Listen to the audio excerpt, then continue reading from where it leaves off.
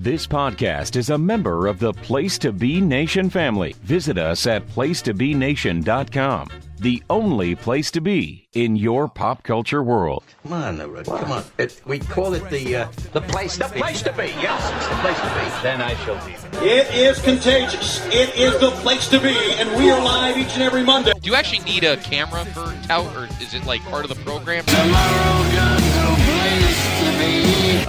Yeah, I like big dick myself. I'll just keep man you see in the place to be. Do you listen at all when I speak on the show? Party people in the place to be. Yo, place to be is on my side, dude, cause you don't wanna be the target when I fly the coop. Yeah, place to be is on my side, dude, cause you don't wanna be the target when I fly the coop. Place to Be Nation proudly presents a powerful pair of pro wrestling pundits. It's JT Rosero and Scott Criscolo, and this is the Place to Be Podcast. You're in the place to be, and if it's something step up, then he's bound to get served when the three combine. Fresh as a word, and yo, haven't you heard some will in the page, and they got what you need.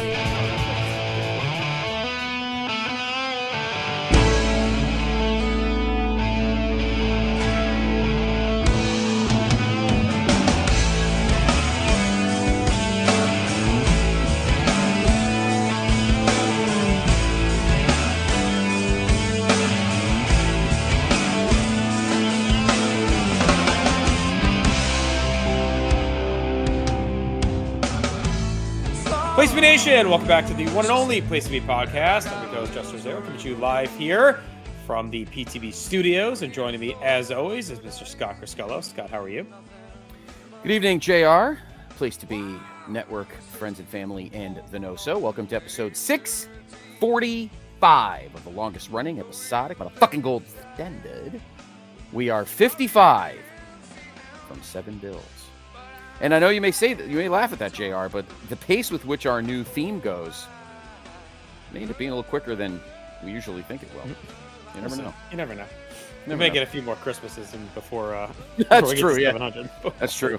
And a couple of long Halloweens. So, 2024, sir. How you doing? Everything good? I mean, besides the flu and the broken tooth and the snow. Oh, wonderful. It's wonderful. The snow. Flu. I know. Yeah, well, all right. Well, the shitty weather, we'll put it that way. Not so. Ice. Yeah. We've had a lot of ice, which I hate. I hate ice more than anything else. Ice. I agree. I'd rather just snow and then melt. I don't need all this glazing I'm over not shit. an ice So. fan.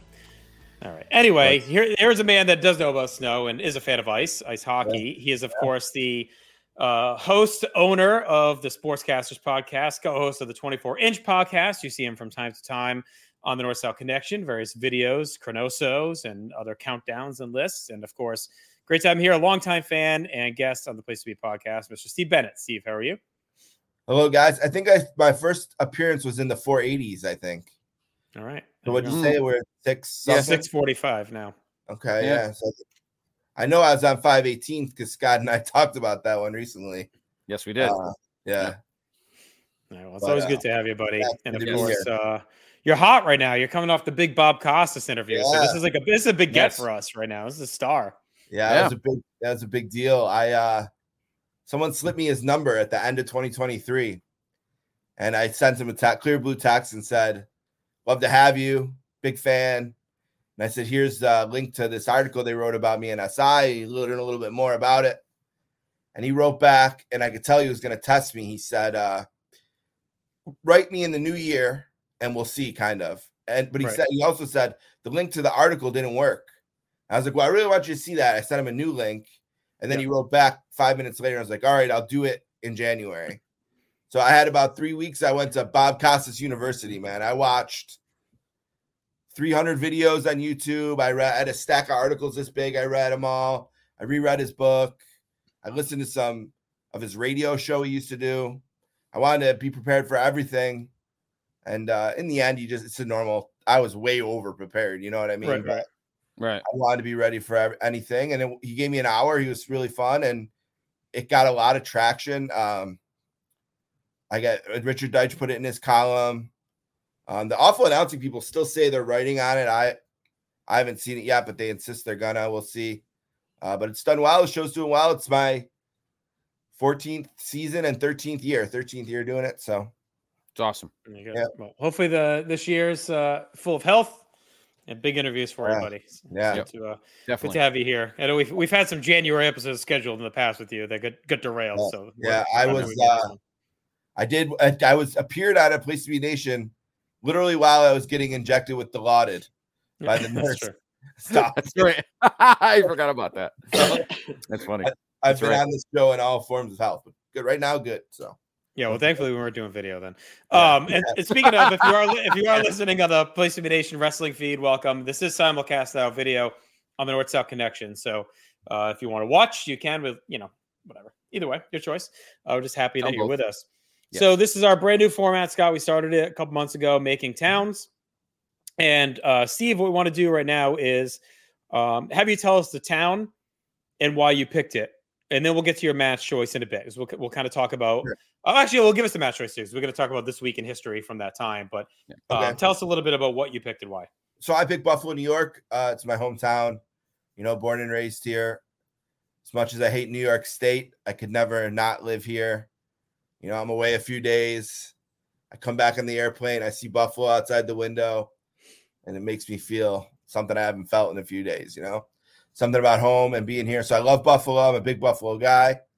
And I was at this show as a pretty new wrestling fan. It's June of 87, so I was just about to turn 7. And I had started watching about a year earlier, but really became a huge fan over the build to WrestleMania 3 and through WrestleMania 3.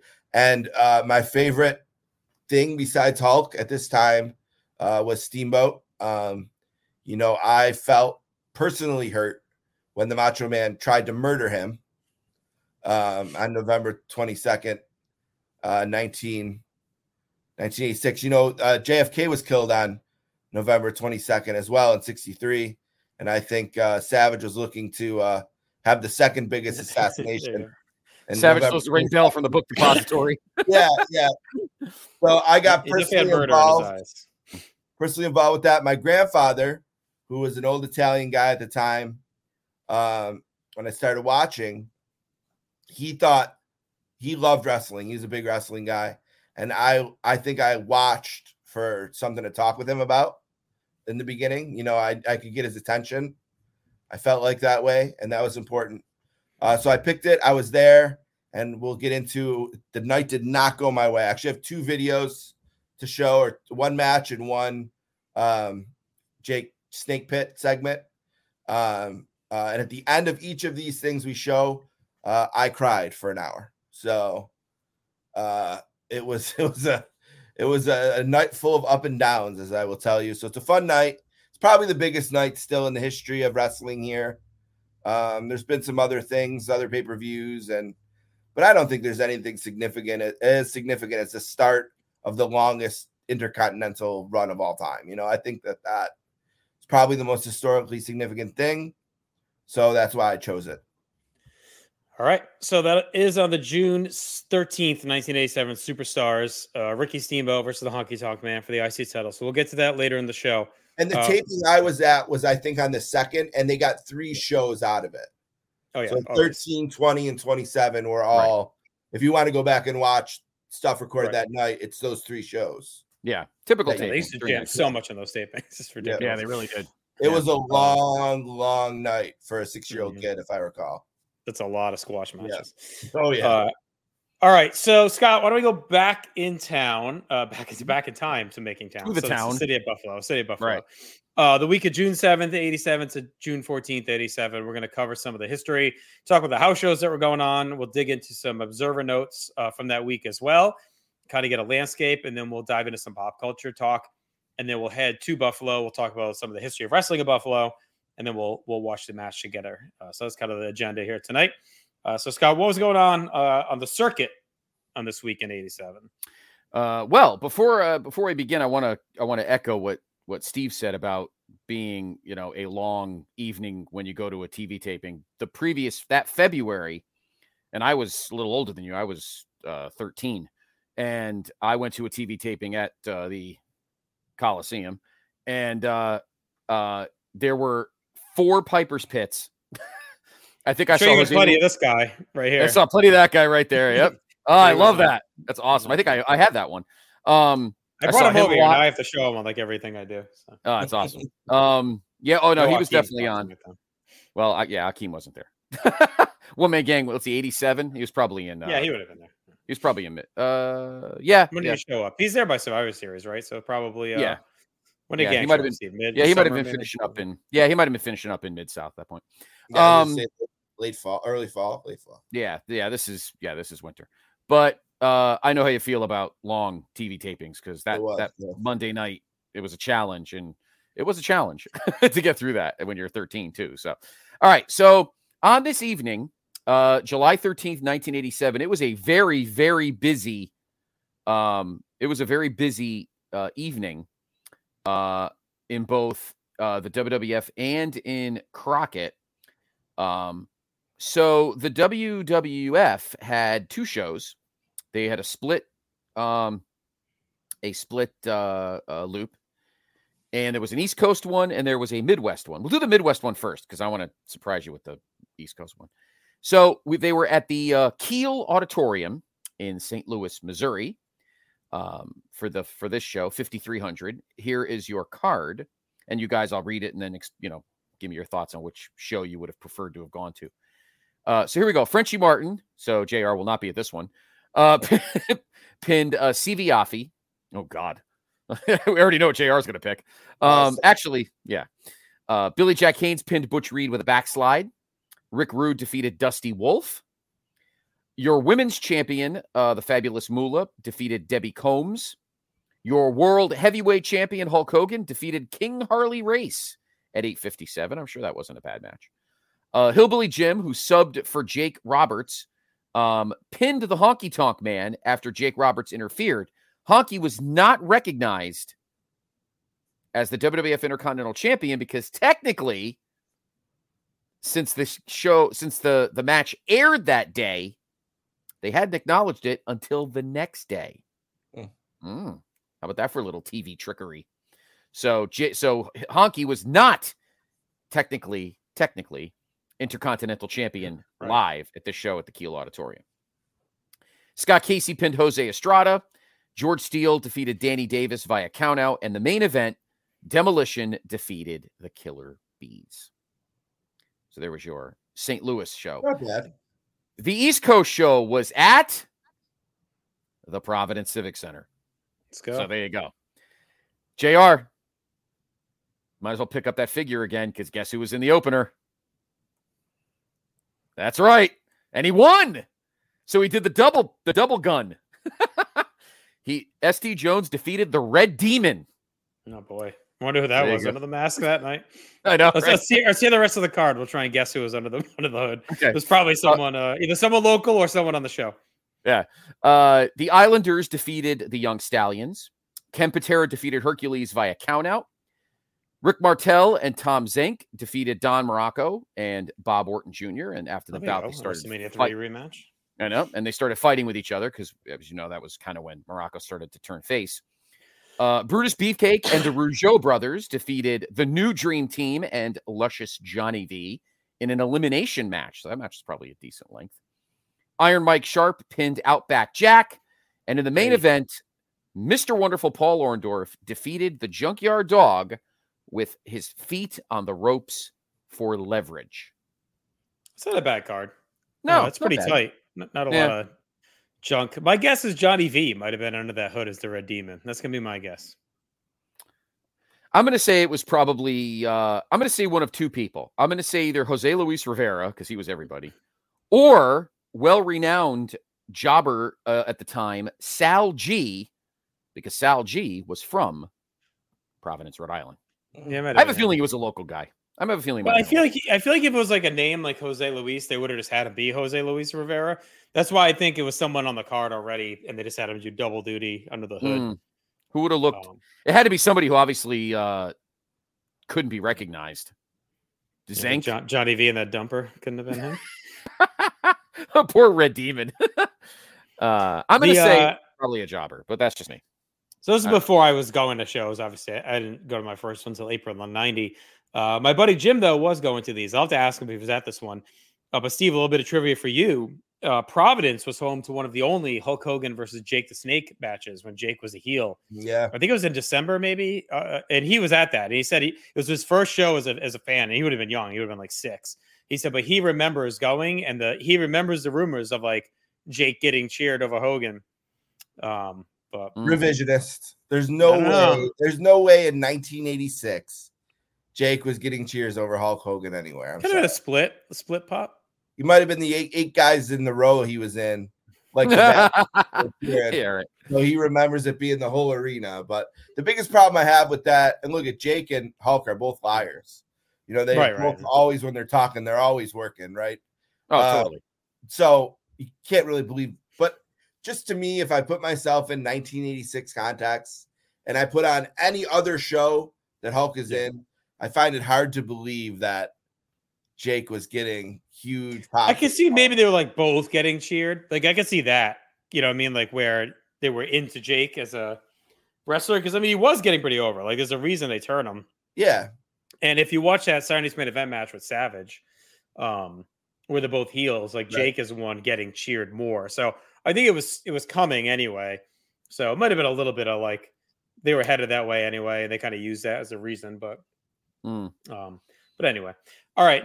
What else we got, Scott, going on? So that was that. So those are the 2 loops. There was one in Providence and one in St. Louis. As for JCP, Jim Crockett Promotions, they had a very busy day because I believe this was a Saturday.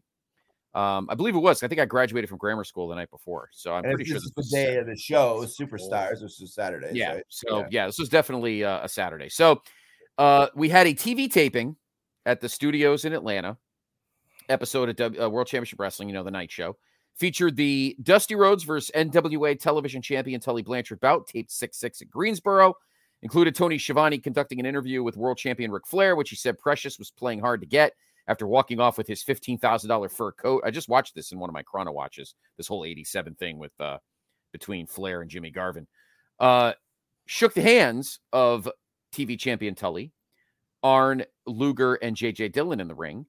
The matches were Kendall Windham against Art Pritz, Jimmy Garvin against Rick Sullivan, Art Pritz, all the horsemen. Like a Seinfeld character name.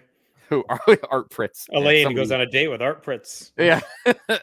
Arn, Tully, and Luger wrestled against Mike Force, Cougar J, and Chance McQuaid. Jesus. Sound like NWO arena guys. And so that was that match. Then there was the Sunday edition of Championship Wrestling as well. Then they did something called NWA Super Bouts. Included Tony Schiavone as the sole host without J.J. Dillon. Featured an ad promoting the 1987 Crockett Cup on VHS, which was probably like $50.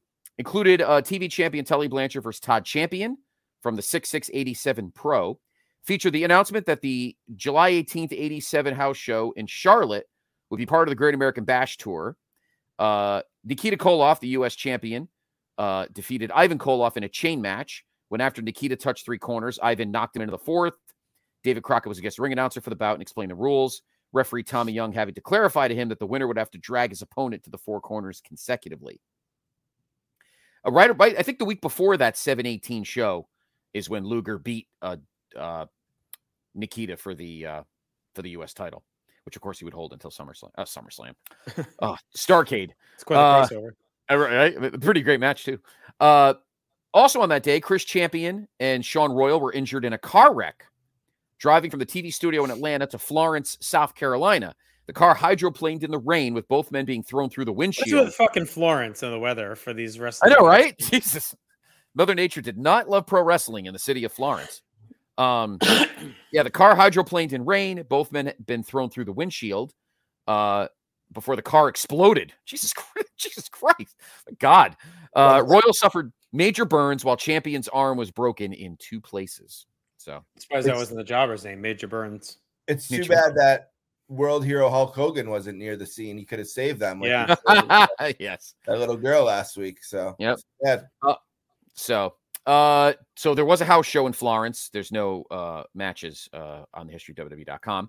There was a card at the arena in Baltimore. So they were kind of, well, I can't say they were encroaching because they did go to Baltimore a lot. Right. Here's the card. One half of the World Tag Team Champions, Ricky Morton, defeated Mark Fleming. Arn Anderson defeated Kendall Windham. Manny Fernandez beat Brickhouse Brown. The Midnight Express, who were the United States Tag Team Champions, defeated Tracy Smothers and Steve Armstrong. Tully Blanchard defeated Ronnie Garvin. Nikita Koloff defeated Lex Luger via DQ. And in the main event, your World Heavyweight Champion, Ric Flair, defeated Jimmy Garvin. So a pretty loaded house show in That's not bad. No. Yeah, I feel like they probably brought the A crew usually to Baltimore or anything kind of northeast. Kind of in that town, because that was when they both ran, right? Yeah. Yes. Yeah. So they're definitely trying to make a dent. And then what do they run? Is it a Bash next year? Or what don't they run Baltimore for something in the next year? In 88? Crockett Cup. I think the Crockett Cup. I think the Crockett Cup's there. Yeah. Is Baltimore at the Bash? No, the Bash is in Oh, wait a minute. What's the one that were on the friggin' boat and they do like the little press conference? Wasn't that that's Clash 2. Okay. That's Clash 2. They were signing the contract. They were signing the contract for the Luger Flair match at Great American Bash 88. That was in Baltimore because that was the first pay-per-view. That was or the first that was the first pay-per-view of the Great American Bash was that show. And I think that was Baltimore. Bash 99 was in Baltimore apparently. God. To add to this, because they were kind of about to buy them, UWF, speaking of Mid-South, had a show. Bash 89 was in Baltimore. Okay. That makes sense. I knew something. One of those bashes was there. Yeah. As I said, speaking of Mid-South, of course, Crockett was on the verge of buying them. UWF had one of their big Superdome shows in Nollins. Here is your card. Shane Douglas fought Shasko Watley to a draw. Buddy Roberts defeated Mike Boyette. Steve Cox defeated Gary Young. Michael Hayes and Terry Gordy, the Freebirds, defeated the Terminator, and the Enforcer. Your World Tag Team Champions, the Rock and Roll Express, defeated Vladimir Pietrov and the Angel of Death. Your UWF Tag Team Champions, Brad Armstrong and Tim Horner, they had a nickname. Blue Lightning? Lightning Express. Lightning Express. Oh, yeah. Because it was White Lightning with Tim Horner, wasn't it? Yeah. They were called the Lightning Express. That's right. They defeated Rick Steiner and Sting. Your UWF World Champion, Big Bubba, defeated Barry Windham. Black Bart defeated Chris Adams. And the main event, Dr. Death, Steve Williams, who was crazy over in UWF. He would eventually be world champion. I think he beat Big Bubba when Big Bubba went to Crockett. He defeated Dick Murdoch. So that was your card. So UWF had that's a solid show. For UWF. Days. Yeah, which they're pretty much on life support. But to be honest, not a bad cachet. No, pretty busy day. Maybe one of the best set of house shows we probably had since we did this. Good stuff everywhere. I would have went to that St. Louis show in a heartbeat. I would have went to that Baltimore show. Seemed pretty cool. Yeah, that Superdome show is cool. Plus, you're in the Superdome, one of the best places in the world. So yeah, I'm sure they were at that time. Steve selling out more than the Saints. on the prefaces, though, 87's their first playoff year. So 87, they went 12-3. They only finished a game behind because that was the strike year. They only finished a game behind the Niners. So there you go. Yeah. So there's your house show. There's your house shows on that date, June 13th, 1987. JR, any news, notes, and tidbits for us? Yeah, this is pre-Herb, so no Herb Coons tidbits tonight, sadly. But we did pull up the Wrestling Observer notes from looks like June 8th, 1987. And it's a pretty big story, broke. So Dave has the news. The biggest story of the week is Jim Duggan and the Iron Sheik have been arrested on drug charges. They were arrested at 2:20 p.m. on May 26th in Middletown, New Jersey, on the way to that night's show. They were pulled over, discovered to have been smoking marijuana, not eating it. Duggan has been drinking a bottle of beer while driving. They found more marijuana on Duggan, 3 grams of cocaine in Iron Sheik's shaving kit. They were released later that day and worked the show, but it hit the news in several major cities. Since the two were in a major feud, this is doubly embarrassing to WWF that they were traveling and doing drugs together. News reports had it that they'd been suspended, but WWF fired both later in the week. Dave's understanding is that Sheik is highly unlikely to work for WWF ever again, and Dave is more optimistic that Duggan will be brought back, although he imagines it will require a character tweak. This is extra embarrassing for Duggan because his hometown of Glen Falls, New York, is scheduled to have Jim Duggan Day this week. And Jim Duggan Sr. is the chief of police in Glens Falls. How fans will treat the situation is unknown, but in the long run, it'll probably be meaningless, which is true. The kayfabe issues aren't a big deal because fans who choose to believe will forget about it. Some fans may lose confidence, and it does hurt Duggan's character in the short term. Dave doesn't know if WWF had rules about faces and heels traveling together, but he's pretty sure it's not allowed anymore due to the high publicity of WWF.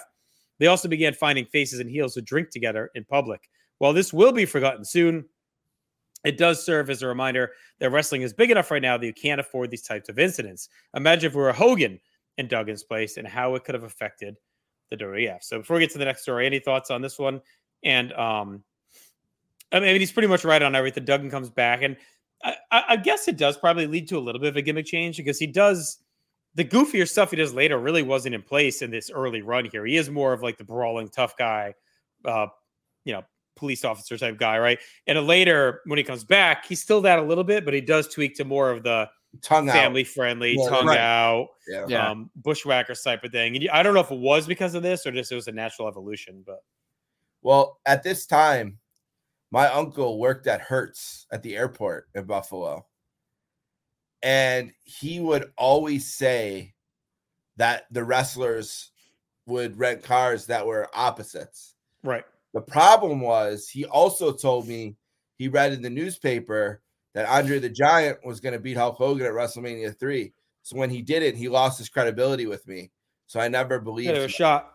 And then he showed me this in the paper. It said, see, I told you, so he got a little credibility back. But I think the famous quote to Vince McMahon to Hacksaw was, Jim, what have you done to us? I think was the guilt trip. I'm sure he played it out. Yeah, I'm sure he really laid it on thick. Yeah, what have you done to us? Was the quote. What have you done to us? Yeah. What have you done to us?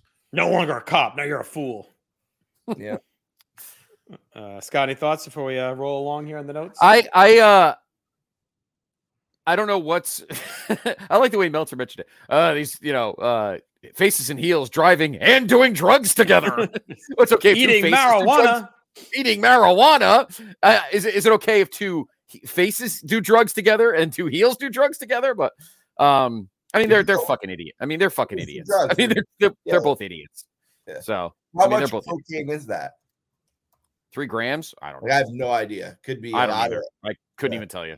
Yeah. But I mean, I'm sure it was enough for Coke experts that are watching or listening. Leave a comment on the YouTube. If Pablo Escobar is listening, no. That's but I mean, if it's Iron Sheik, I'm sure it's a bountiful amount. But I mean, what are you gonna do? I mean, they should have known better. The drugs part, I'm sure Vince probably could care less about the drug part because I'm sure he's fucked around. Well, he was probably coked up while he was yelling at Duggan. Yeah. Sheik, why didn't you share, you asshole? I mean, honestly, the thing he was probably most upset about was them being together getting caught. Like, he probably didn't give a shit they got caught. He probably didn't, whatever the fuck. He didn't care about any of that. He only cared that they were together in the car. I mean, if Duggan got caught with Jim Brunzell, he probably wouldn't have given a shit. He probably just would have fired Brunzell and kept Duggan. But he probably figured out who the lesser two guys was. Jose Luis Rivera traveling with Hulk Hogan, and there's 40 grams of coke in the car. Rivera, you asshole, you're fired. And then they would have moved on. It was a bad headline. He was mad at the headline. Yeah. So, all right. WWF's Director of Operations, Jim Barnett, attempted suicide this past week. Oh, no. There was a point where it was uncertain where he would make it following an apparent self-induced pill overdose. Barnett is one of the biggest names in business. He graduated from Harvard, got in the business with Fred Kohler in Chicago in the 50s, became one of the most powerful promoters in wrestling over the next 30 years. His reputation is one of being at the right place at the right time and had a knack for building up a promotion big in the short term and then bailing out before it got burned out. He and Kohler attempted a national promotion through TV exposure on the Dumont Network in the 1950s. That was when Scott, I believe you just mentioned, graduated grade school. I did. But when they lost TV, that fell off. From there, he went to Detroit, built them up before the bottom fell out in the 60s, in which he went to Australia, made millions, but then left due to tax issues. Next, went to Atlanta and ran Georgia Championship Wrestling in the 70s, lost control of the promotion to Ole Anderson, and then went to WWF right at the cusp of their move toward going national. So clearly having some issues over some maybe stress or pressure, or maybe he was upset about Duggan and Sheik getting caught in the car. Couldn't handle all that coke. Yeah. All right. He ended up living till 2004, so he got over it, whatever it was. Yeah, I guess he fought through it. So good for him. Yeah. All right. Some new WWF hires this week include some big names here. Rick Rude and the Midnight Rockers, both of whom were tag team champions of the NWA and AWA. Rude just up and disappeared this past week with no reason given. He missed his NWA dates. Over in Crockett country, they subbed Vladimir Petrov in for him on May 24th and announced Ivan Koloff was replacing him as Manny Fernandez's partner on May 26th. Both shows, they said Rude was injured, which would make them look like dopes if he debuts in the next 2 weeks on WWF TV. As for the Rockers, on May 25th, they dropped their belts on the way out to Boris Zukov and Soldat Ustinov before debuting 5 days later by challenging the Hart Foundation to a tag title match. Rude probably won't be a big loss in the NWA, but the Rockers are the biggest draw in the AWA, and WWF found them appealing after Kurt Hennig backed out of signing. And of course, the Rockers run, similar to Duggan, would be very short, right? Because they get busted. They partied and started a fight in a bar or whatever. Rochester, they were in a bar. They were in a bar. All the guys were hanging out, and Jimmy Jack Funk Art Bar or whatever was being a fucking dick, and he kind of goaded the two of them into like getting loud and picking a fight. And of course, they're both young, stupid, and fell for the bait. Yeah, they fell for the bait, and Vince fired them, and they went back to. And they don't come back for a year. I mean, they're not back until late '88. So They make the Survivor crawling Series. back to AWA. Yeah. But, tough a couple of months for guys getting hired and fired. Which is funny because Jimmy Jack Funk within the year would end up getting fired because I'm watching one of my chrono watches. I'm on 88 World Class, which is just unwatchable garbage. And he's like one of the fucking guys that's on every week. The roster at that point. I think did he get fired? He probably got fired for this, I would think. Did they all get when they get the fight? I don't know if he did. But I mean, he probably did. I mean, by the time, listen, by the time Haas and Terry were gone, he was fucking. Here's my barometer. He's not in the WrestleMania 4 Battle Royal, so he's gone by then for sure. They got every jabron in that Battle Royal. So if you're not in that battle, and you're not at Survivor Series, you're probably gone. No, he was probably in a World Class by that point. So, all right, we got a story about Tenryu in Japan. We kind of glossed that. Regarding Roddy Piper's appearance in Portland, Dave saw the tape and thinks most of the rumors are unfounded. Piper wasn't familiar with the angles or younger wrestlers and just ranted and raved as usual, which made the show a lot better, but makes no implication that he's joining them on a regular basis. So, talks about that. Dave's sure Piper will eventually return, but not as a promoter in the Portland circuit. He broke his wrist 10 days before WrestleMania and wrestled the match anyway. He also recently filmed an ABC pilot with Lyle Alzado, a former NFL player. Speaking of wrestlers turned actors, by the time you read this, you can see Jesse Ventura in the new movie Predator. Oh. There you go. Dave got a new typewriter, apparently, during this issue here.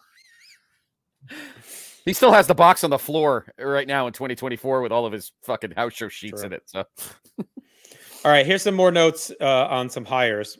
TV tapings this week will give a good idea of some of the new hires will be used. Ted DiBiase and Bam Bam Bigelow will be mostly in Japan until August. With Duggan out and Jake Roberts undergoing surgery, there's a lack of drawing baby faces. So Randy Savage may make his turn soon to fill the gap. The Rockers coming in is probably the end of any hope for Martel and Zink as a major team. When Martel and Zink came in, the Rougeaus were the team with the Rocket, and they were done. It was just never got over as hoped. It's obvious that WWF fans don't really see these teams as a draw, but rather as interchangeable. If the Rockers want to get over, they'll need to have a big breakout win early, like winning the tag belts. Junkyard Dog and Paul Orndorff are coming back in mid-June. Orndorff didn't get the recommended surgery, just rested for 11 weeks. To Dave's surprise, they're giving JYD yet another chance. So, Steve, any thoughts on those notes there? I mean, pretty much on point. Yeah, it is interesting. He said they would need to win the belts because they literally never won them and were one of the biggest, star teams ever. They did, obviously, on Saturday's Main Event, but it didn't air, so it didn't happen, right? Right. But so that's interesting. And they're hiring. This is still when they're building the all-star team, right? As the smaller promotions are going down, they're bringing in the DiBiase's, you named, Root. They're bringing in the top talent and building the roster up and some huge. In 87, 88 is a big turnover year for them. Like a lot of the guys from the early expansion by end of 87 start to filter out. Right. So your Moroccos, your Orndorffs, like guys like that, right? They're starting to head out. And then 87 to 88 just to see the new wave of guys come in, like Rude, like the Rockers, Brain Busters eventually, Mr. Perfect. Yeah, like all those guys start to become the next wave of dudes. Except Dino Bravo, he somehow hangs on. He gets pushed more. He had mouth practice. Yeah. All right. In the UWF, Sting turned face on May 31st, had a match with Terry Taylor, got beat down by Taylor, Eddie Gilbert, and Rick Steiner. Chris Adams made the save, so it looks like we may have a new team. Missy Hyatt is back in the UWF. They gave her a Piper's Pit format show, but they have her as a heel bitch type, in quotes from Dave. Classy, Dave. UWF had a big card on May 27th, headlined by Ric Flair versus Jimmy Garvin, but it only drew $23,000. Dave wasn't impressed until he realized there was 8 inches of rain and a tornado that night. The Tulsa show the next night had even more issues. Weather kept Luger, Flair, Taylor, and Gilbert from making it. They offered a $3 discount for seats the next Tulsa show as a make good. All right, Sky, here's some world-class news for you. Mm-hmm. They drew a $9,000 gate with 1,100 fans on May 25th, their best number in a few months. Kevin Von Erich said he couldn't believe Brian Adias would try to kill him in the ring. And Dave can't believe how low WCCW will go. Also, Dingo Warrior is back and getting a push because they're hurting so bad. And of course, he'd be gone soon. Ultimate Warrior shows up like toward the back end of 87, right? Yeah, late summer. Yeah, early fall. Yeah. So they're about to lose him as well. Pretty interesting little note here. Mike Rotunda and his wife had a baby boy. This makes Blackjack Mulligan the grandfather. So I don't know. We'd have to look. I don't know if this is Bray Wyatt or Bo Dallas, or I don't know if he's got another kid in there, but let's look up. If you want to look up their birthdays. Older one, right? Wasn't Bo Dallas? I think Bo Dallas is older, so it might be him. You're reading someone else's summary of the. Yes. Okay. Yes. I wasn't sure if Dave used to write like referring to himself as Dave, or if you're. Oh no, yeah. He's like, oh, Dave says, Dave thought. Bo. Like Jimmy with the shoes. Bray was born on. Was this May 23rd? You said. I don't know. It's 87. So which one is 87? He was born May 23rd. 87. 87. Right? Yeah. Right, so it's him. Yeah. So it's him. Bo was born. Hold on. A couple of years before, probably. Bo was born. No, Bo's younger actually. Bo was born May 25th, 1990. Okay. All right. So this is there you go. Bray Wyatt. Bray Wyatt was born. Late Bray Wyatt. Sadly. Crazy. Happening in Florida, bounty from Sir Oliver Humperdinck on Ed Gantner. A Rotunda Dory Funk match for the Florida title is pretty good, and rookie Johnny Ace is getting a push. Kevin Sullivan's promos have gone really weird. He started calling Dory Funk Terry, and we asked about his match with Gantner in Lakeland and started talking about fighting Bad News Allen at Daytona Beach. Only that match happened in February. Jerry Jarrett's CWA is working with the AWA. He did an interview with AWA TV, and Jeff Jarrett was named AWA Rookie of the Year. Dave says Jeff may be the lightest wrestler anyone is attempting to push on a national level. Meanwhile, Tommy Rich was doing an autograph signing for some girls, and one of them attacked him. It was Jerry Lawler in drag. Not much news in AWA land. We get to look forward to Medusa Maselli challenging Sherry Martel for the women's title. He's got some notes about some stuff in Japan. Owen Hart had a really good match in Stampede against the Angel of Death. And that's about it pretty much. So any final thoughts on Dave's notes before we move along? They're fascinating. Like, it's incredible to look back at, a time like this and when so much is changing in the business still. Yep. And to kind of look over the shoulder of what people are thinking in the moment. Mm-hmm. Pretty cool. You know what's sad is if in 2023 somebody or 2024 somebody typed heel bitch on Twitter, Dave would probably fucking chastise him. Meanwhile, I don't know. I think he's more likely to say it again, honestly. Maybe. All right. Well, the one thing we can say is wrestling and drugs and firings will always be with us. Always part of the business. And always is the number one song this week in the nation. Atlantic Star leads off the charts here as we head to our vintage pop culture.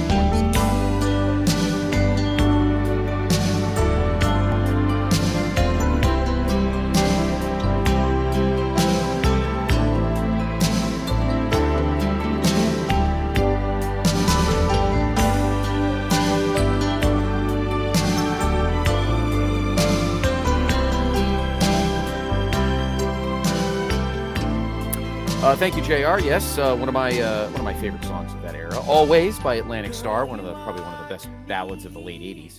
At number one, it was first week at number one. It was number 2 last week. Rest of the top 10, pretty solid. You had You Keep Me Hanging On, the Procol Harum remake by Kim Wilde at number 2. Head to Toe by Lisa and Cult Jam at 3. In Too Deep by Genesis. Yeah. In Too Deep by Genesis at 4. I Want to Dance with Somebody by Whitney Houston at 5 from that amazing second album. Maybe it was her debut. Oh, it might have been her debut album, actually. The Lady in Red by Krista Berg at number 6 from the movie The Lady in Red. Or was it The Woman in Red? The Berg. Wanted Dead or Alive by Bon Jovi at 7. We all know how awesome that song is from the amazing Slippery When Wet album. Diamonds by Herb Alpert at number 8. JR and I have some fondness for other Herb Alpert hits. With or Without You by U2 at number 9. Of course, Joshua Tree, one of the greatest albums of all time. And number 10, Just to See Her by Smokey Robinson. So, good variety. Solid. Yeah, and a pretty solid late 80s. When the 80s were still the 80s, you know, and it because I feel like by 88 into 90 we get a lot more pop, a lot more slow R&B, and then we get into obviously the grunge in 91. All right, let's go from the radio to the big screen and see what the top 10 movies are. Sorry. For the weekend of June 12th, 1987, here is your top 10. There are quite a good number of legitimate hits in this top 10. Summer movies, summer blockbusters. Yes. Yeah. Oh, yeah. At number 10, $1 Million Mystery. At number 9, Platoon, one of Oliver Stone's best. Number 8, Secret of My Success, little Michael J. Fox action. Number 7, Ernest Goes to Camp. Oh yeah. I didn't realize there were Ernest movies that early. I thought they weren't until the 90s. Wow, I don't remember that. Well, that's the first one, right? I think so, yeah. Number 6, Harry and the Hendersons, which I think would end up being a TV show, I think. Number 5, The Believers. At number 4, great movie, The Untouchables. Oscar-winning performance by Sean Connery. These top 3 are pretty great. Number 3, Beverly Hills Cop 2. With really great. Gorgeous heel. Cop 4 coming soon. Yep. Gorgeous heel Brigitte Nielsen. And of course, they're all coming on 4K soon. Yeah. And then a pair of debut movies this weekend. At number 2, The Witches of Eastwick. Jack Nicholson, Cher, Michelle Pfeiffer. I think Susan Sarandon. I think. And the number 1 movie of the weekend, Predator. No surprise. Arnold. Yeah, Arnold. I mean, could you have asked for a better trio than Arnold, Apollo Creed, and The Body? I ain't got time to bleed. Pretty good. He's got no time to bleed. Yeah. He's got no time to bleed. You've seen it, right, JR? You've obviously seen Predator. Yeah, I mean, not anytime recently, but yes. Got to rewatch it. I just watched it in the last few months. Fantastic movie. Sequels, okay, with Danny Glover, but the first one is pretty great. So there you go. There are your top 10 movies this weekend, June 12th, 1987, with Predator at the top of the list. And I'm sure Jesse probably rubbed it into Gorilla for a decent hunk of the rest of the year when he came back. So, because obviously he was not on camera for most of 87. So, what did he do? Superstars or was he Challenge? What did Jesse do? Superstars. Okay, so who replaced him? Was it Jimmy? I think Bobby might have did it. Yeah, it might have been Bobby. Yeah. And Bruno was still there too, right? At this time. Yeah. Or it might have been Jimmy V, even Jimmy V. Johnny V. Johnny V.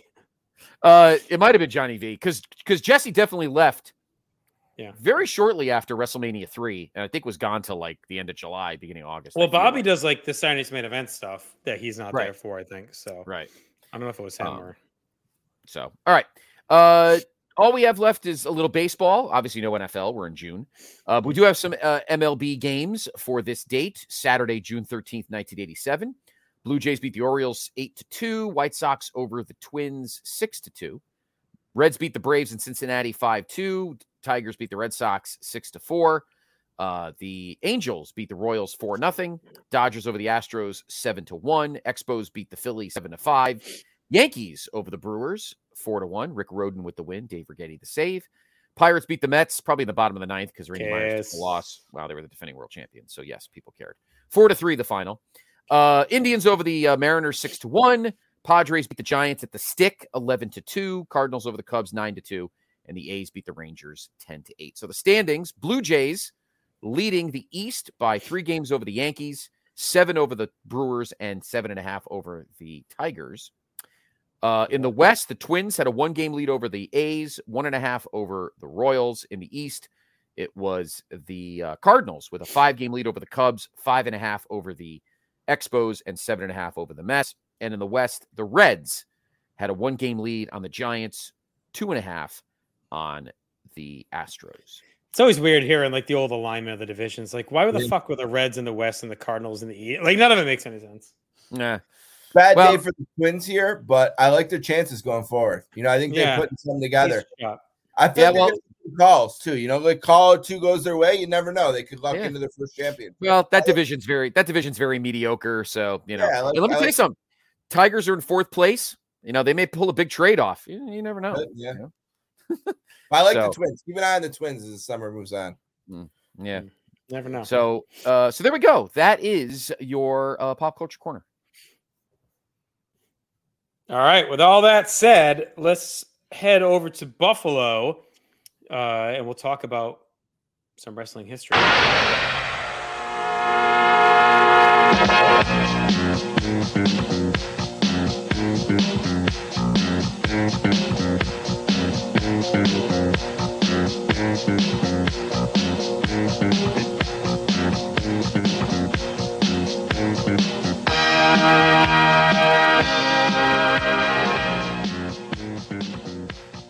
So let's pull up some notes, courtesy of our good friend, Mr. Steve Riddle, of course. He was with us a few episodes ago and handles all of our historical facts. Steve, I know you got some stuff too, so we can pepper it in as we go. Yeah. Of course, we are talking about the Superstars that aired on June 13th, 1987, was taped on June 2nd. Buffalo, regular stop for the NWA, was part of the upstate territory, which ran from 1932 to 1970. After the territory closed, the city would become a regular house show stop for the WWF, while also being a stop for Canadian syndicated TV show Superstars of Wrestling. Buffalo's hosted 5 pay-per-views. Do you guys want to take a shot at them? Most of them are modern, obviously. There's more than that, but I guess WWE pay-per-views. 1 DCW. Yeah. Yeah. Fully Loaded was first. Fully Loaded 99. Then November to Remember, but that was ECW separate. Yeah, we'll count that. That's one. Then Fall Brawl. 2000. Yep, Fall Brawl 2000, yep. Great American Bash 2005. Yep. Armageddon 2008. Yep. A Night of Champions 2011. Yep. And Battleground 2013. Look at you. This guy knows his history. As it kept looking down. No, I'm just kidding. Got them all. We're all written down right here. Oh, okay. All right. Let's see. He knows his history. He's big on 2011 and 2013 pay-per-views. That's right. That's my favorite shit. That's right. Yeah. The first show ever at the Odd, which was our hockey arena, was in 1939. February of 1939.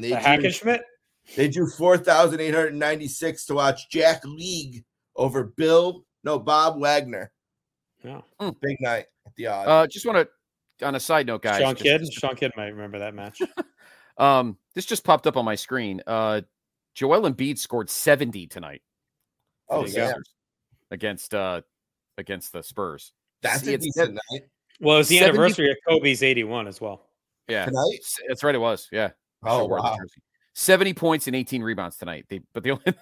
Wow. And they only won by 10. I did Cronoso.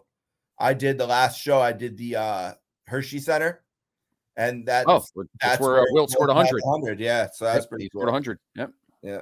Anyway, I went to Hershey this summer.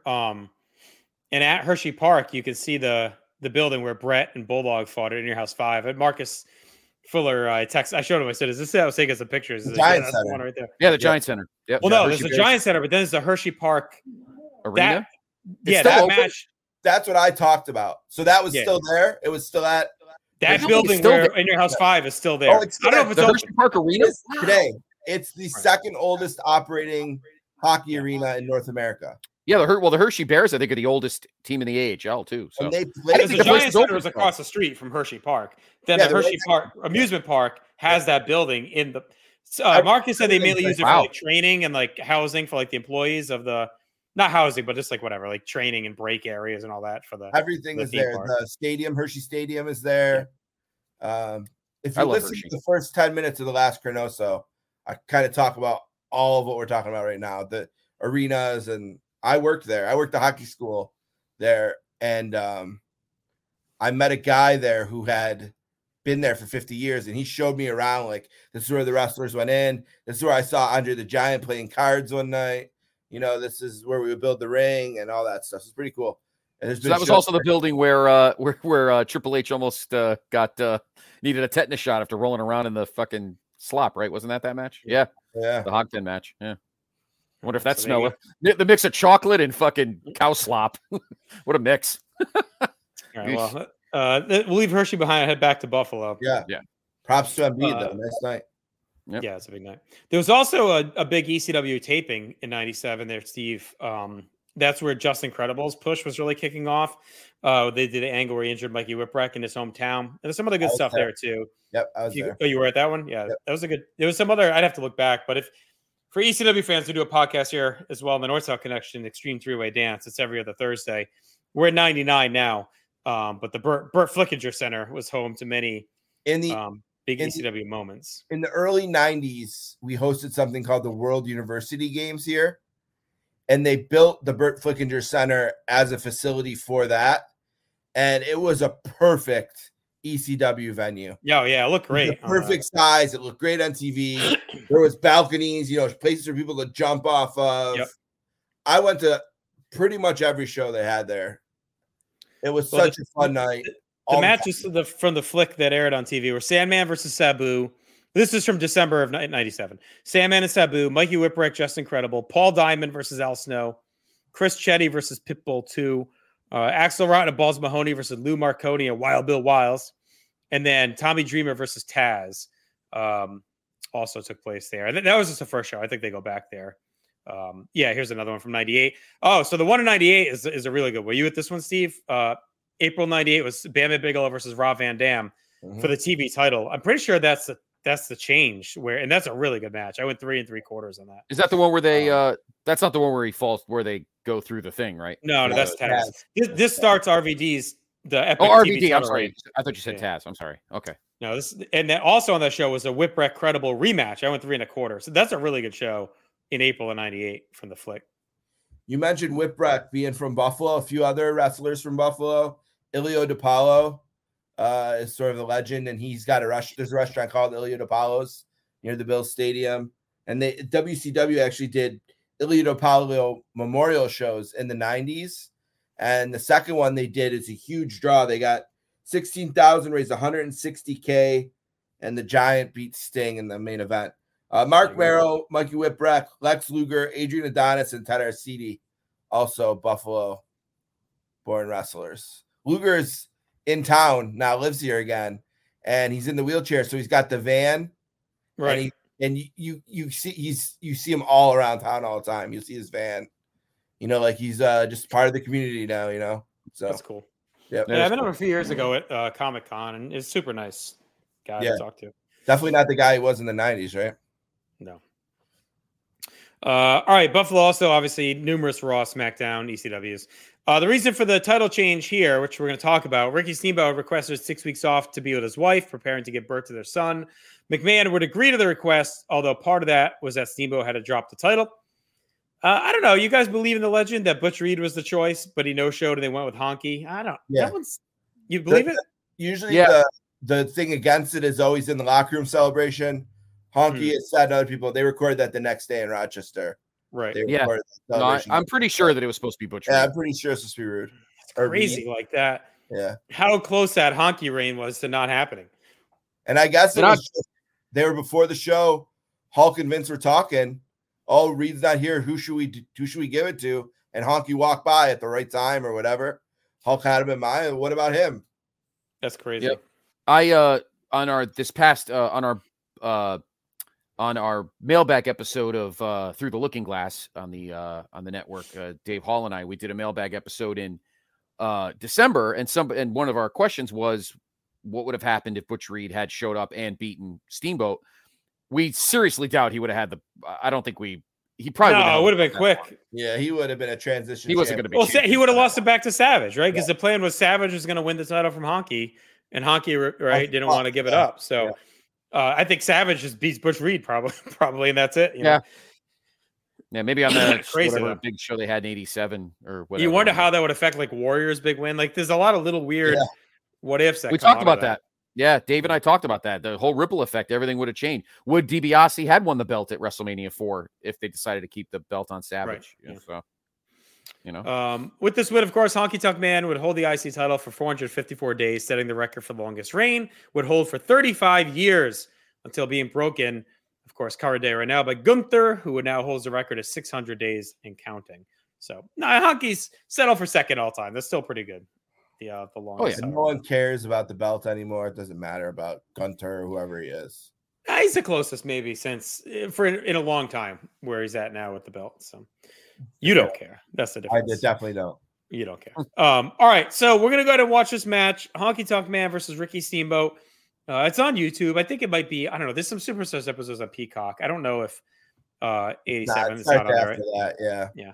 It's probably on if you watch the prime times on Peacock, I'm sure they showed this on the prime time. I think it's on one of the best of Coliseum home videos that might be on Peacock. Yeah, that's probably right too. All right, but if you search it on YouTube, there's one out there, Honky Tonk Man versus Ricky Steamboat. It's about 8 minutes long. So we're going to watch this, and we'll do a bonus snake pit at the end here. All right, so you guys all queued up? Yep. Mm-hmm. All right, let's hit play in 3, 2, 1, go. So was this announced the week before on Superstars TV? Like that there was going to be an IC title match? I knew Steamboat would have a title match there. Right. So if you could see in the beginning of the video, the wide shot of the arena, it's a packed house. The arena seats were lower gold, then the reds, then the blues and oranges. And I was an oranges guy. This was a Christmas present, and I was in the lower golds. But on the opposite, I was behind the camera. Right. The camera was like down in front of us. So but on TV was this announced the week before? Like I don't think. I don't remember. I don't know. I don't know for sure. I know that it must have been. I can't imagine they would run out an IC title match with no hype. I knew he was defending on the promos for this show. That air the in-set promos on TV. It just said Steamboat will be defending the Intercontinental title next week or whatever. Well, I knew. And so at this moment, I'm the biggest Steamboat fan there. And I turned to my dad as Honky Tonk. So first you hear Fink, he says this match is for the title. So I stand up. All right, here we go. Steamboat's match. I don't know who he's wrestling till now. Honky Tonk comes out, and I turn to my dad and I say, this guy sucks. Steamboat's got it. This guy sucks. He is not beating Steamboat. So that's. I mean, I don't see why anyone would think he would. Like, I'm with you. Like, I mean, Steamboat just beat Macho Man Randy Savage at WrestleMania 3. There's no signs at all that he's going to lose the belt, especially to Honky, who, also going to win at WrestleMania 3, but has never presented as any kind of legitimate threat in any way. Steamboat comes out to the Alan Parsons Project too. Yep. Goosebumps every time. Right, let's see if we can hear some commentary here, right? Because we were trying to figure out with Jesse gone, or would he have been back by now? He's there. All right, it's Predator was No, he's there. It's Vince. I hear Jesse, Vince and Bruno. Vince, Jesse, and Bruno. Okay. Well, he obviously was back because the movie was out now, so yeah, makes sense. I mean, hot start by Steamboat. And these guys have to, we covered them, Scott, when we did the MSGs, 87 to 88. They had some really good house show stuff, too. Both Honky and Steamboat, and then Honky and Savage.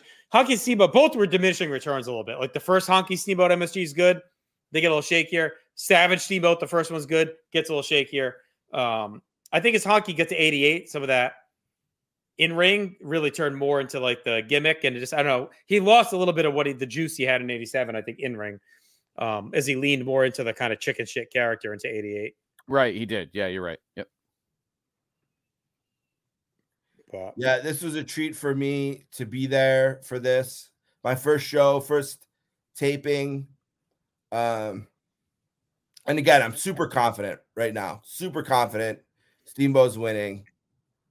Am getting a little nervous with Jimmy Hart, though. That's true. Starting to make me a little nervous, because Steamboat's out there alone. Well, it's been really like such a fluid, man. I mean, it's Steamboat, right? So it's like, but the good thing with the TV pace versus like a house show pace or whatever at this time, they're not fucking around. I mean, they're like cruising through this, right? It's like they're right into it. Steamboat unloads Flurry, then right into Honky now taking over, and there's no real downtime. It's just go because they want to squeeze it in, 8 minutes or whatever on TV or 6 minutes, whatever it is. Did it? I mean, obviously, I wasn't watching live at the time, but for guys like you that were fans, did matches like this in any way diminish the bit? Like we just saw Steamboat Savage, and what you both consider to be a top match of all time. Right? The biggest, right? The number one match, right? That's your number one match, right? You're on your list. So the greatest match of all time on the biggest WrestleMania, in your mind, the greatest WrestleMania of all time. Yep. Ricky Steamboat goes to war and beats Savage. And then loses the belt in 6 minutes to the Honky Tonk Man on TV. Like, did that diminish like that run or that belt, or was it just like a fluke thing? I never looked at it that way. I wasn't sophisticated enough, probably. Like how I long thought it took. Right. I thought whatever. And to me, it was just he cheated. Right. You know what I mean? It doesn't have to be 20 minutes in to get cheated. You can get cheated anytime. Yeah. He cheated. He grabbed the rope and cheated. And that doesn't make me look back and think that the Savage match was any less good. I mean, obviously his run sucks. It sucks. His run sucks. He does the one Saturday Night Main Event against Hercules. And even that, does he not really win clean? Like that's even it sucks. And it wasn't even Steamboat. It was his wife really pulling the strings here that wanted him off the road, who ends up divorcing him and taking all his money a couple of years later anyway. You wonder what he would have been like if he would have stayed. I mean, obviously you would lose. Would you lose Steamboat Flair? Like if he just stays IC champ for a while, is he happier and stays, Probably. Dave Hall and I talked about that too on a past episode of Through the Looking Glass. Like in another universe, if Steamboat doesn't leave, and I forgot who we thought he'd lose to, but we had him holding it. He probably loses to Savage, like Survivor Series. Right. Yeah. The reason he left is because. And it's a lousy roll up too. They hated him. It looks like total crap. It really did. Oh my God.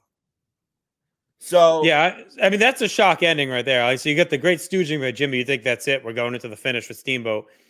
And by the way, as you guys can see, as I described, that was right in front of me.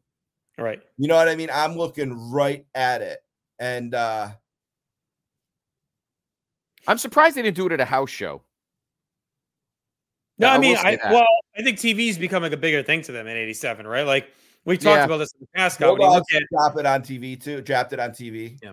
When you look at the TV post Mania, they really up the production and up the importance. A lot of stuff happens in late '86 and '87. I feel like they really start to pick up Strike Force what they're doing on TV. On Superstars. Yep. But I was stunned for about a minute, and then I cried.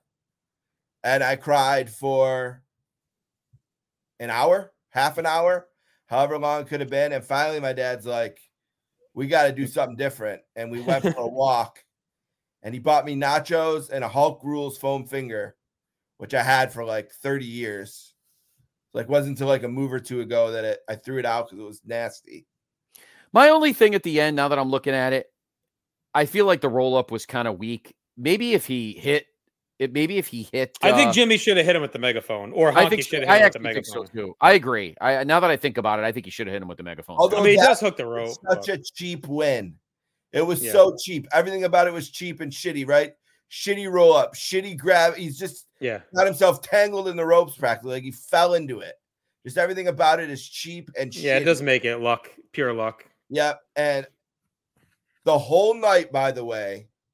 So what this was like is if your girlfriend dumps you, and then for the next 5 hours, you have to watch her and her boyfriend come in and out of the room right, for various sexual encounters the rest of the night. Like, because he had a title defense later, that he had a moment where they just brought him out just to announce that he won it. This allegedly was recorded in Rochester the next day, by the way. Well, it's crazy seeing Savage like hug him and like embrace them so thoroughly, knowing where they're headed in the weeks from this, All right, well, that was a fun watch for sure.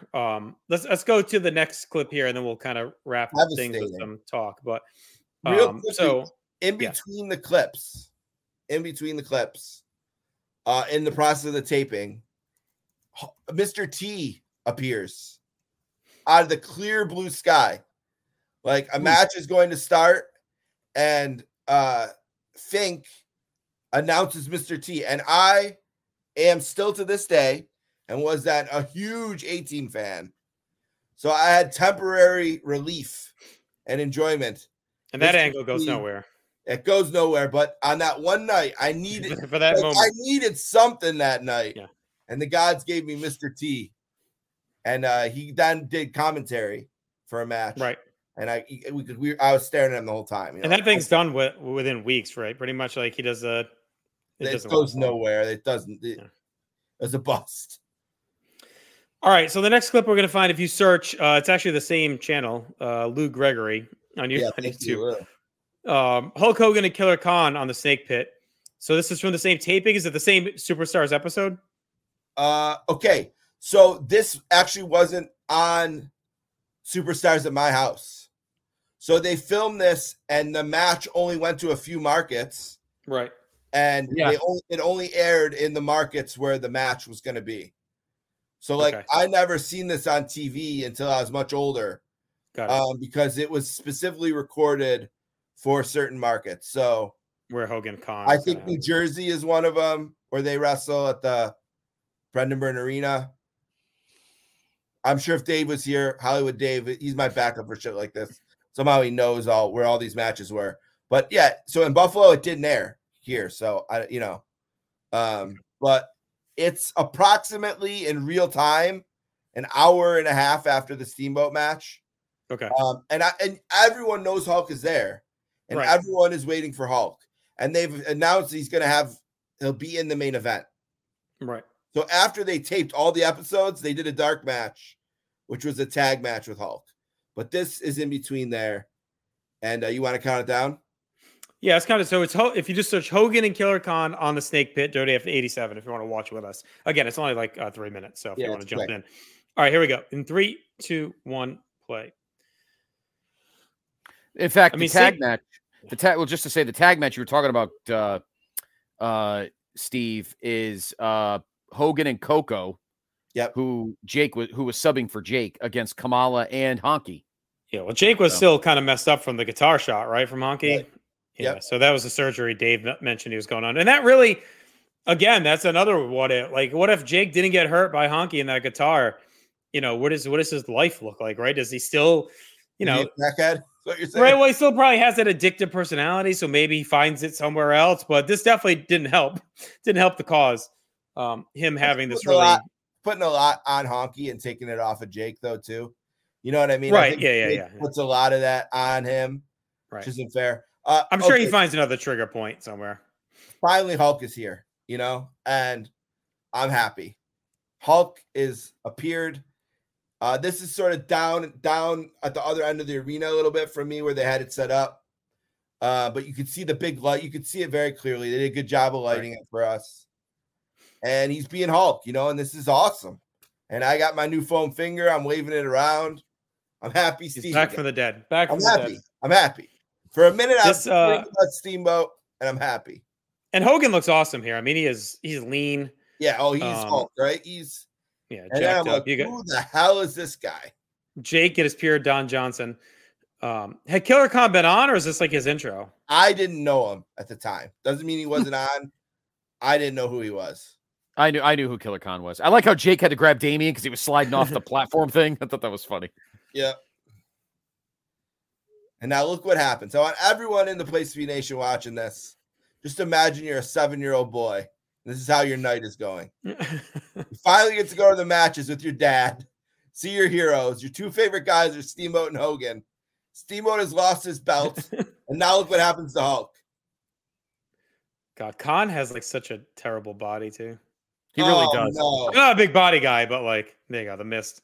Oh, and then he's out of there through the cave. You gotta be kidding me.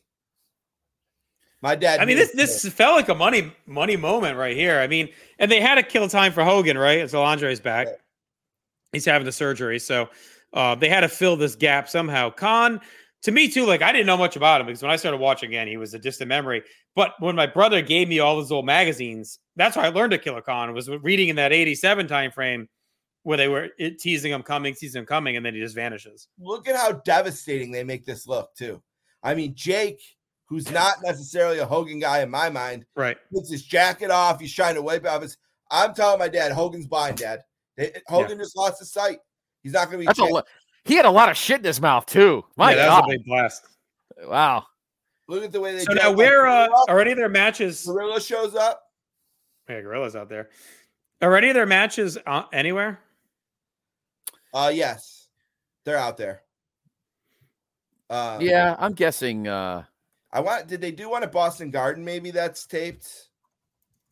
Again, this is a Dave moment. We need Dave for things like this. You know how Frank the Tank from Barstool has that guy that follows him around now? I need Dave to take that job. Just follow me around, and if I need a Hulk fact, he just gives it to me real quick.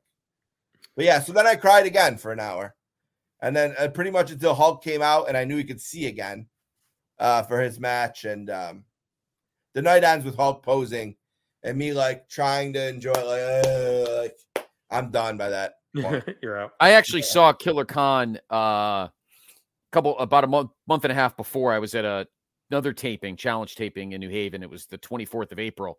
And I was with my brother, and Killer Khan and Fuji were on that snake pit too. There were a couple of snake pits. Who was on those snake pits? George Steele. Tito, Danny Davis, and Coco were guests of the snake pit. That was in May. I mean, snake pit has a longer run than you think. You know, like it's a decent little run. I think people who weren't in this era need to remember too. They built Andre and Hulk in a show like that, right? At Piper's Pit. Yeah. It's a big deal. They used those mattered. You know, they matter for a while because even really you have stuff that happens in the funeral parlor in like 1991, 92, the barbershop. Yeah, that's 91. Heartbreak Hotel in 94 stuff happens on there too. So they keep a score, they keep them going. That stuff was important. So, Brother Love. I mean, a shitload of stuff happens on the Brother Love show. That's a catalyst. To see Hulk go down like that was rough. Yeah. Rough stuff. But he did come back that night, and I left with a smile on my face. But man, what a rough night, man. The first Killer Khan Hogan match that year was July 10th in Omaha, Nebraska. Okay. I don't see him again. I don't see Killer Khan and Hogan again for most of the. He was laying down. Or he was beating Outback Jack a lot. So I know there was a couple, but yeah. All right. Well, again, if you're watching and you listen to the next 24-inch podcast, I'll ask Dave this question on the next. There you go. You're gonna do a 24-inch on the Killer Khan feud. It'd be 5 minutes, but yeah. Make a tag. July 31st, they wrestled in Landover. Here we go. Summertime. They actually wrestled the Meadowlands on August 1st. So they did wrestle a little bit in the summertime before Hogan came. Before Andre. All right, Steve. Who's our MVP of what we watched? Oh, it's got to be Honky, right? Unfortunately, Honky, right? Yeah. What's your? He starts off the run of runs. Yeah. What's your match grade on that? Well, I mean, look, these are hard to grade. Yeah. You know, it's not meant to be. It's there to tell the story of Honky is your new champion. And I mean, they do 5-star home run on that. It's not a 5-star match, but they did what they kind of. So I don't know, 2.5. Yeah, fair? 2.5 feels right. Yeah, 2.5. Yeah, I agree. All right. That's good. All right, that'll do it for us here for tonight. Scott will be back in 2 weeks on to a new town. We'll fire up the car and head off. And it's a town we've name dropped a few times here tonight. So be sure to check out 2 weeks from today, and we'll be visiting there. Steve, thanks for joining us as always. Yeah, thanks. Love being on. Get me back on the rotation. Totally. Of course, you got to pick a new town, and we'll get you back in. Of course, check out the Sportscasters podcast. There you go. Check out the Sportscasters podcast and then Bob Costas interview. Check out everything here, North South Connection, as well, both on our video channel. We have a lot of good content. One thing, North-South thing I want to plug. Dave and I did in the Royal Rumble countdown, number 6, Hulk Hogan. Went up yesterday, I think. And Scott and Toolman did Triple H at number 5. Right? That's and 5, me and Keithy did Ric Flair. So we're all popped in with one of those. Check those out. I made a spirited argument that Flair should have been number 1 in ours, just based on 92 alone. I don't care about anything else. It's the greatest Rumble, and he wins the world title, and it's the greatest performance. That should outweigh all volume to me. I said the only people I would accept as one are Hogan, Flair, and Austin. So we'll see. I don't think Austin's dropped yet, so we'll see as of this recording. Anyway, they'll all be dropped, I think, by the time this hits. And then also check out, if you subscribe to our YouTube channel, our notification in the Shorts category, or on Facebook Reels, or Instagram, or TikTok. Ryan Gray and I are counting down every WrestleMania match ever, 402 to 1. 402 to 1. You guys are sadists. Every time I open up social media, your two ugly faces. Hey, Ryan. You guys are absolute sadists. But they're all a minute or less. They're all a minute or less, so they're quick. We're doing all 402. All 402. And the way you stagger them ensures that every time I open Instagram, the first video is going to be you two. That's the goal. Check them out and share it. And if you want to catch up, if you're new to it, you didn't know about it, on the YouTube Shorts, if you go to there's a playlist of them, you can watch them all in order. Only 300 more to go. You can watch them that way. We're cruising. Our goal is to have #1 drop on WrestleMania Saturday this year. I've never wanted WrestleMania to come quicker in my life. All right, we're going to wrap up. We'll be back in 2 weeks. Take care. Check out everything across all of our feeds. Hey, the honky tonk blues. Oh, Lord, I got 'em. I got the honky tonk blues.